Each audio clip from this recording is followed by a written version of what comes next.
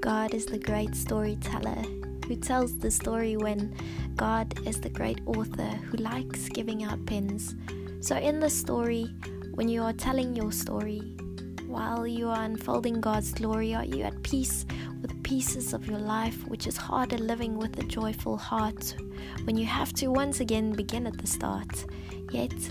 it is in the scribbles where we learn how to write.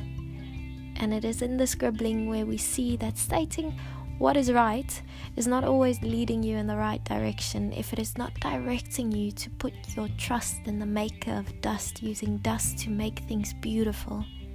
to make beautiful things, and wiping the dust off your shoes and wiping the tear off your cheek and pulling you up when you are weak, while putting the pen back into your hand and whispering,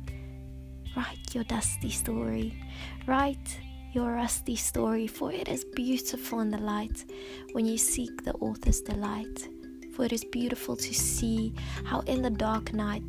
the stars point to thee, so write in plain sight for all to see, that being close to the author will echo his words back to me.